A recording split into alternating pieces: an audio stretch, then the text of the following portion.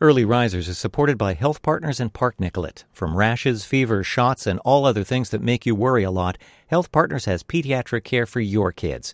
Visit healthpartners.com/schedule.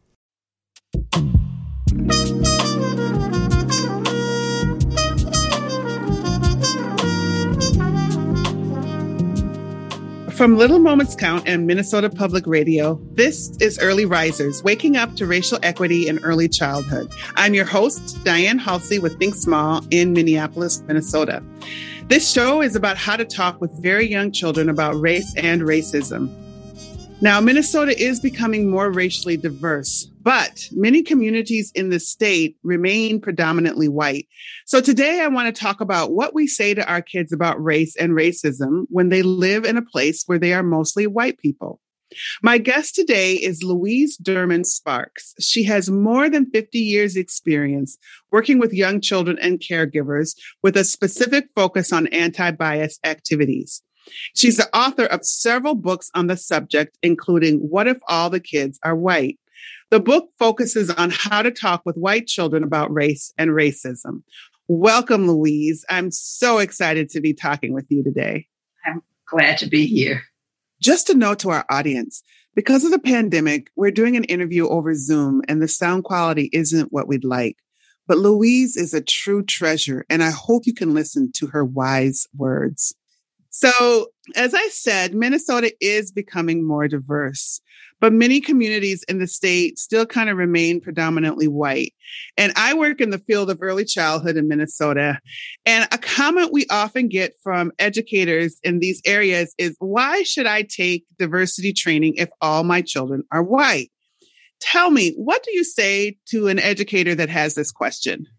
Okay, well, with the basic concept that racism is systemic in our country, which means that it's part of our history, it's part of the structures, the institutions, as well as interpersonal relationships.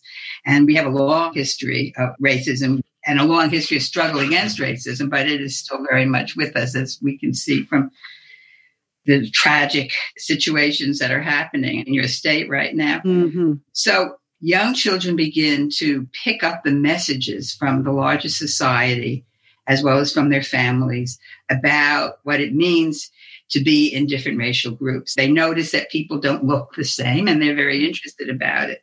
But by around 3 or 4, they are also picking up, unfortunately, the stereotypes, misinformation about who we are racially. Mm-hmm. So white children are picking up prejudices around 3 or 4? White children are picking up the prejudices and the misinformation and discomfort from many, many sources, not necessarily just from their families. And they don't also need to have diversity within their communities to pick up these stereotypes, because they're everywhere. Yes. They're in movies, they're on TV shows, they're on lunch boxes, they're on, T-shirts, the way that people are presented, they're in greeting cards. They surround us. Mm-hmm. And kids also, as we know, have very, very good hearing.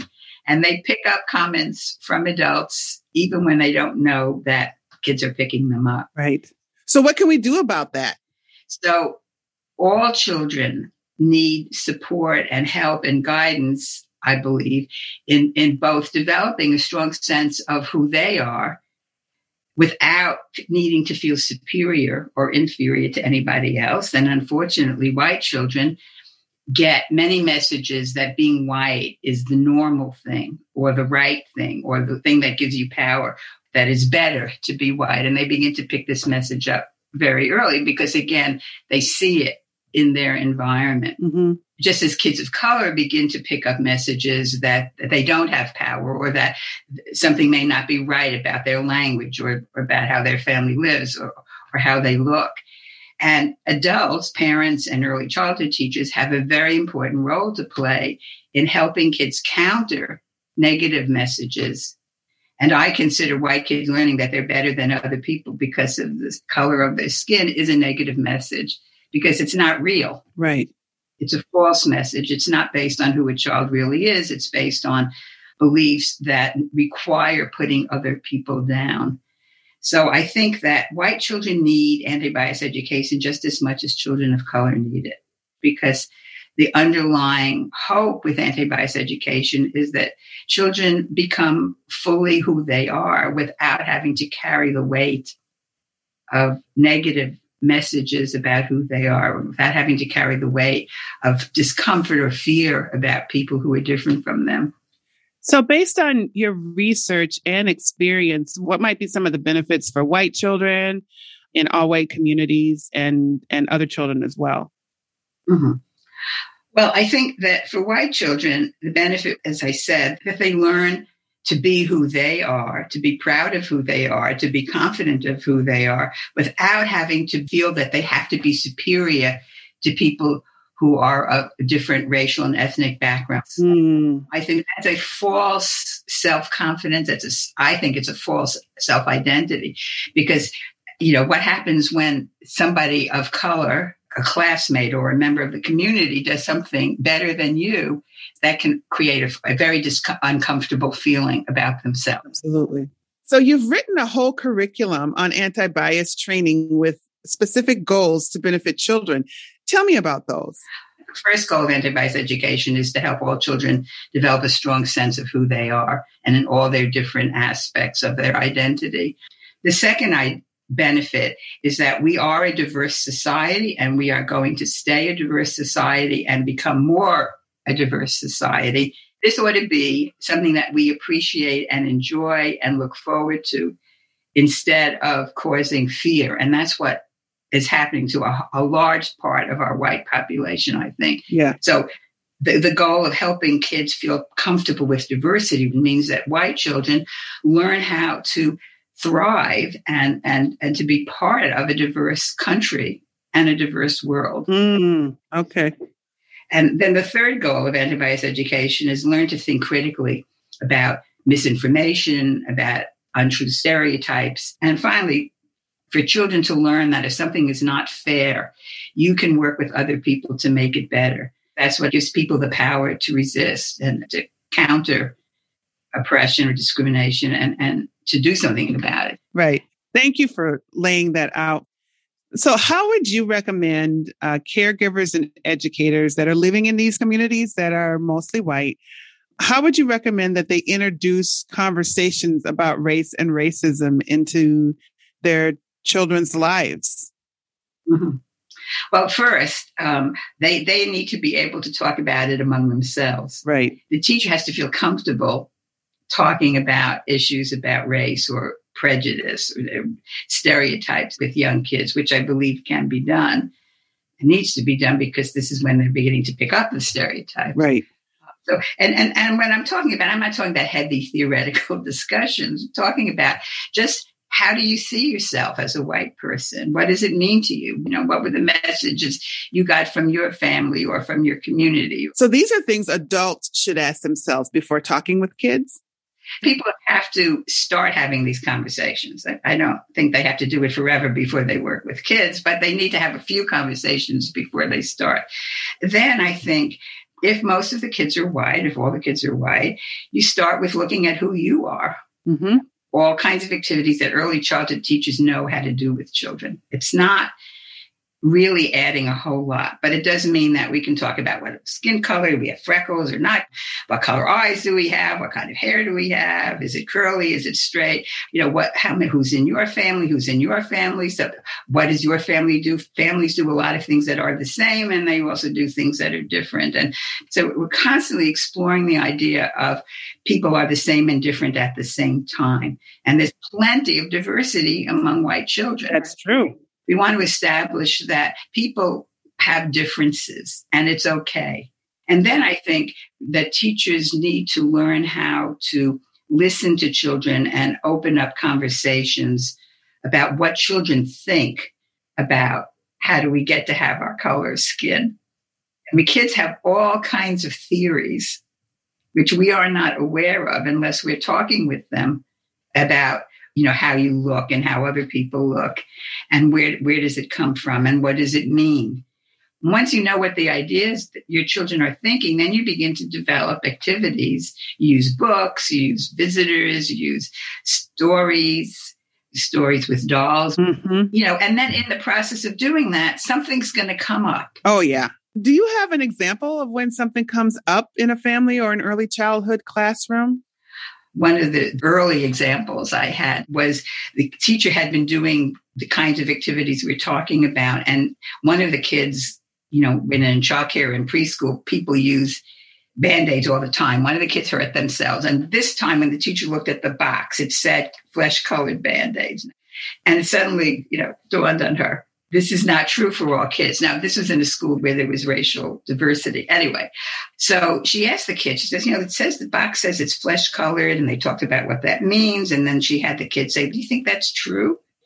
And they did a little scientific test, and they put Band-Aids on everybody, and then they went around to other classes in the preschool program, and they found out that in fact it was not true. Yes, the Band-Aid is not flesh color for everybody. Oh, I'm so glad to hear that, because I had a fight with one of my teachers in 5th grade when he insisted that I was doing something flesh colored, and I told him that is not the color of my flesh. So.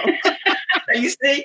Yes. and then, of course, they dictated a letter to the Band-Aid company, and then they did a field trip to walk to the post office. And I'm being in detail because early childhood teachers know this is their toolbox of activities. It's not adding anything new. Right. And then they got back a letter saying that with a coupon for invisible Band-Aids, they had the transparent Band-Aids.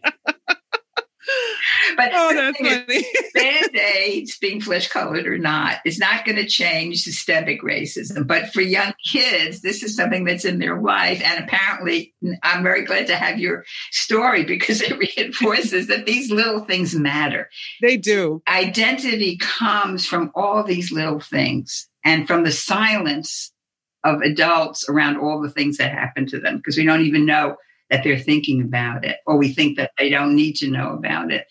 So kids are having to develop their understanding of issues that are difficult and that hurt their feelings without adult help. You're listening to Early Risers, Waking Up to Racial Equity in Early Childhood. And I'm Diane Halsey. My guest today is Louise Derman Sparks, former early childhood teacher, professor, and author. I've seen you talk about how to choose anti-bias books. What is the best advice you can give to a parent about how to do that? Well, there's lots of books, and some of them are not so good, and some of them are much better. It helps if the author or the illustrator is of the same background as the people they're writing about. I'm not saying it's necessary, but as a general rule of thumb, there's less chance it's going to be stereotyping if it comes from someone who knows the group. And I've heard you talk a little bit too about, it's more than just reading the story. So what do you do after you've read the story? How do you make the most of even a very diverse library of children's books? Well, you want to ask kids what they think about it. What are their ideas about the book? Because that's what leads you to other activities. Right. The other thing that people are using, which is a one-time investment, are dolls, what we call persona dolls. And that's just a fancy word for these dolls are the teacher's dolls, and the teacher gives them a personage. So they have a name and a family. If I can just take a second, I'm going to go grab one. Oh, sure. So here's one of my persona dolls. Very cute. Shall we call you Sandra? Huh? And then Sandra lives with her grandmother and her mother and her father. And her grandmother takes care of her because her mother is working as a teacher and her father is working in a factory. And these are the things they like to do as a family. So on Sundays, they go to church in the morning, and then they come home, and Sandra's aunts and uncles and cousins come over and they have dinner together. And then you can have also that she celebrates like Kwanzaa at Christmas time, which if you want to introduce something new. And then once you know her a little bit, say that the other day in school, a child said to her that her skin was dirty because it's brown. And that really hurt her feelings. She knew that her skin wasn't dirty. And the teacher can say to the kids, what do you think the teacher should do? Or what can we do to help her with her feelings? The dolls become a way to deal with issues that are about identity and diversity and prejudice or stereotypes, and you don't have to keep buying books. You have the dolls, and the dolls last because they're yours. So that's another way to supplement books. So you could have several dolls of different races. Right. And each one has their own name and their own story behind it. And then you can talk through whenever you want to things that might be happening with, these different personalities. Exactly. Because you want a couple of dolls that look like the kids who were in the classroom. You want at least a boy and a girl doll. If you're into gender fluidity, you can also talk about a doll who is non-binary, but that's, Sure. That's wonderful. They are a very powerful way of working with kids because they allow the teacher to develop stories that work with what's going on in the classroom. Mm-hmm. And the kids also come to really identify with them. This is fascinating. All this about the dolls. I can already in my mind, I'm thinking of so many different scenarios where using the dolls could be very helpful in a classroom and also just as a parent. I, presume you could use it as well. Given what's going on in Minnesota right now, and I think it's impossible to prevent kids from hearing about the trial and Dante's death, I think that the dolls can be very useful. So glad you said that. Yeah. And it doesn't matter, what the ethnicity or the racial look of the doll is. We can say that Sandra heard, saw on TV that the police shot somebody and she's really upset about it. And she wants to know, she's scared because she thinks she might get shot. She's afraid maybe her daddy might get shot. And by this time, if a kid is worried about it, they'll probably chime in and say something. And I think that kids need to hear that was really sad, that it was wrong to do, that there are people who really care that it happened, who want to try and stop it from happening. And also that with young kids, it's probably important to know that this is not all police. I mean, this is not the time to talk about restructuring police with very young children. Right. And that also that as your parent or as your teacher, I'm going to do everything I can to keep you safe. This is a time to have that kind of conversation with children because it's very frightening. And as I said, it's impossible for kids to not to know that this is happening. Kids are watching it. Yeah. But as part of the story, then you say, if they don't raise it, then you say, well, have you heard anything about this? How are you feeling about it? Because we need to help them cope with their feelings, their fears, whatever they're thinking about it, their confusion about it. So that's why the dolls are useful because you may not find a picture book for children about the topic, but you can open it up with them. That is so incredibly helpful. I know that there's a lot of parents in Minnesota, and I'm sure other places, and particularly in Minnesota, that are really struggling with how to talk with their children about all that is happening. The Derek Chauvin trial, the death of Daunte Wright, and just so many other things that have been happening this year. And so I really like the use of these dolls to kind of help open up a conversation, with a young child about this. Yeah. I am of the firm belief that talking with children about hard issues is what helps them learn how to cope with them and to become resilient.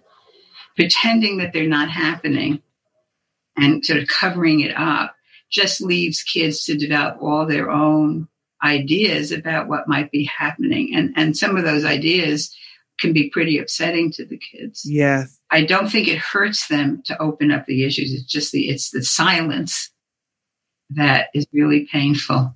And kids need to understand if they're seeing, say, the demonstrations or, the fireworks or the tear gas, that's frightening. And I think, helping them understand that people are very angry and they're upset and they're trying to say what they think.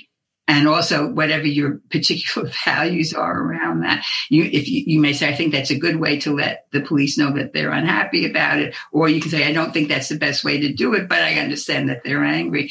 You can shape your stories to your particular beliefs while still opening them up. Mm-hmm. I mean, I hope you're not telling people that the people who were killed deserved it, but I'm sure there are some people who were telling their kids that. So.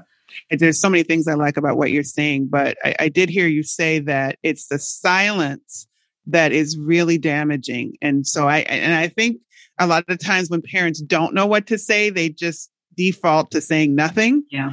Or trying to diminish because they don't want their children to be frightened. But what I hear you saying is that the exact opposite should be happening, that we should engage our children in these conversations in ways that are developmentally appropriate so that they can learn to cope with them. Exactly.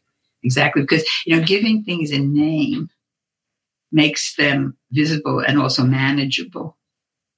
It's kind of like, the fears that kids will have of monsters coming out of the walls or something. If we name them and talk about them, we give them some reality. I think another thing that parents sometimes will say, well, don't worry about it, or it's not for you, or I'll tell you later. My rule of thumb is if a child is asking about it, it's time to talk to them. Yes. The question is what you say, how much you say, how you say it. I wouldn't engage with young kids with a long discussion about the history of policing in the United States. No. But you always can find something to say that's appropriate to that child's question and that child's age. All of this is really heavy that we've been dealing with these past few months. Talk about how important it is to also celebrate all of our cultural differences and the joy that can bring to all of us.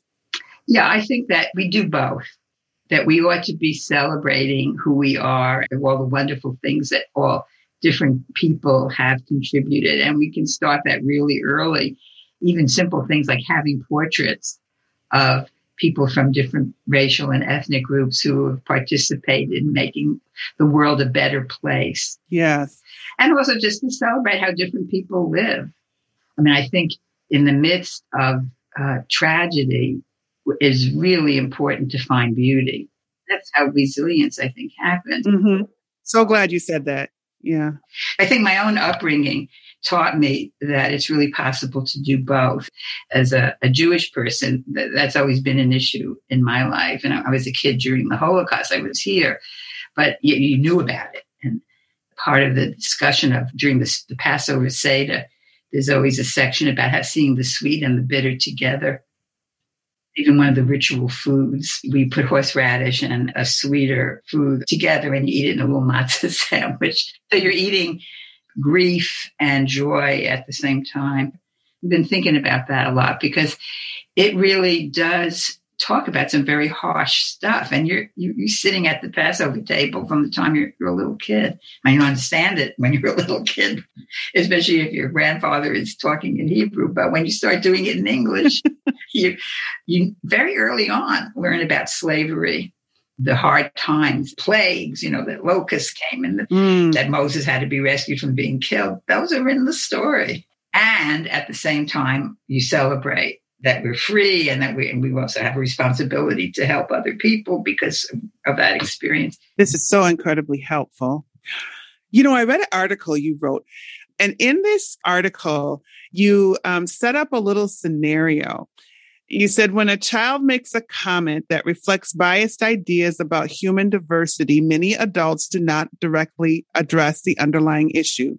For example, while taking a walk around the block and passing people wearing masks, a 4-year-old white child points to a white person and asks her mother, "Is that a nurse?" Her mother replies, "No, that is one of our neighbors wearing a mask to help her and us stay well." A little later, they pass a masked person with dark skin. The child points and states, "That's a robber." This time, her mother stays quiet, not knowing what to say. So, Louise, what should she have said to that child? So I think after you take a deep breath or a gulp, right. I think I would say, why do you think that way? What makes you think that this person is a robber? That's important because probably a child will say, well, robbers wear masks. And I mean, well, where did you see robbers wearing masks? Well, it's just them on TV. And so now you know the context that the child is coming from. And then I think you can say, well, sometimes people who are robbers wear masks. But now when we're walking around our block, we are seeing our neighbors and all our neighbors are wearing masks to keep us safe and to keep themselves safe. And the person we just passed is a neighbor, is not a robber. And that's all you have to say, really. What's hard is to face those kinds of questions. Mm. So my two kids, who are now, my oldest is 55. When he was about 5, he announced at the dinner table one day, I don't want to be Black anymore. My kids are adopted. And, when a parent hears that, this was like a little knife. And my husband and I are both been activists, civil rights activists and social justice for a while. I'm actually, he was younger. He was about 3.5 or 4. He was younger than 5. I gulped, I gasped, and I said, well, how come you think that way? And he said, well, because I want to be in emergency. There was a program called Emergency, which was fire trucks were running around being paramedics, and they were all white. Oh, I remember that show. Yeah. He was being very pragmatic about it. I want to be one of those people, and if I want to do it, I can't be Black. And then, of course, we realized we had to try and help him meet some Black firemen and got books and whatever. But it made me realize how early kids are paying attention to not just diversity, but to the power issues around diversity, or to the relationship issues around diversity. Fascinating. So I think the conversation starts with what the child says, and you find out what they're trying to ask, if you can. And then you respond to the specific thing the child raised. If you see a pattern, then you have to think about how would I help a child overcome a fear or discomfort about anything? And usually it's through exposure and through experience and through talking with the child about what it is they're afraid of. And gradually you begin to make a change about it. Now, I'm going to ask you a question for all the parents out there that are now cringing as they're thinking about those situations where they didn't quite make the mark in answering their child's question. So if a child asks a question and the parent kind of doesn't act right in the moment because they're shocked, can you go back and do some repair? Yes. I mean, one of the benefits of parenting is that you have them for a long time. Right. Yes, you can always go back. I mean, teachers can go back too. They may not have them long enough to go back, but they can go back too. But in the interim, parents or teachers need to talk with someone about this happened and I didn't know what to say. Or if they don't have anyone to talk about it, at least do some thinking, reflection about it. Why was it so hard for me to respond? What would I like my child to know? But what stopped me from talking before you go back? And then just say, kids are, they're pretty resilient and they're pretty forgiving. Remember when that happened? Well, I've been thinking about it, and here's what I would like to say about it. That's good. And it's not going to be a one-time thing anyway. I mean, as a parent, you get a chance to talk with them about issues with more information and more ideas as they get older. But, I don't think we ruin our kids with one mistake or 2 mistakes or 3 mistakes. We don't be a total mess. I hope you're right, Louise. Oh, yes. Well, Louise, I have had an absolutely delightful time talking with you. I have learned a lot. Thank you so much for coming on to Early Risers. Oh, you're very welcome. It's my pleasure. I've been talking with Louise Derman-Sparks. She is an author and activist, and she's also my hero in this work. This is Early Risers from Little Moments Count and Minnesota Public Radio. Thank you to our executive producer, Andrea Bork, our producer, Melissa Townsend, technical director, Alex Simpson, and the whole team at Little Moments Count and NPR. And thank you to Kaviesh Kavaraj for our theme song, I Still Remember. To learn more about this conversation and to hear more episodes, go to npr.org/early-risers. And to get more resources about talking with very young children about race and racism, go to littlemomentscount.org.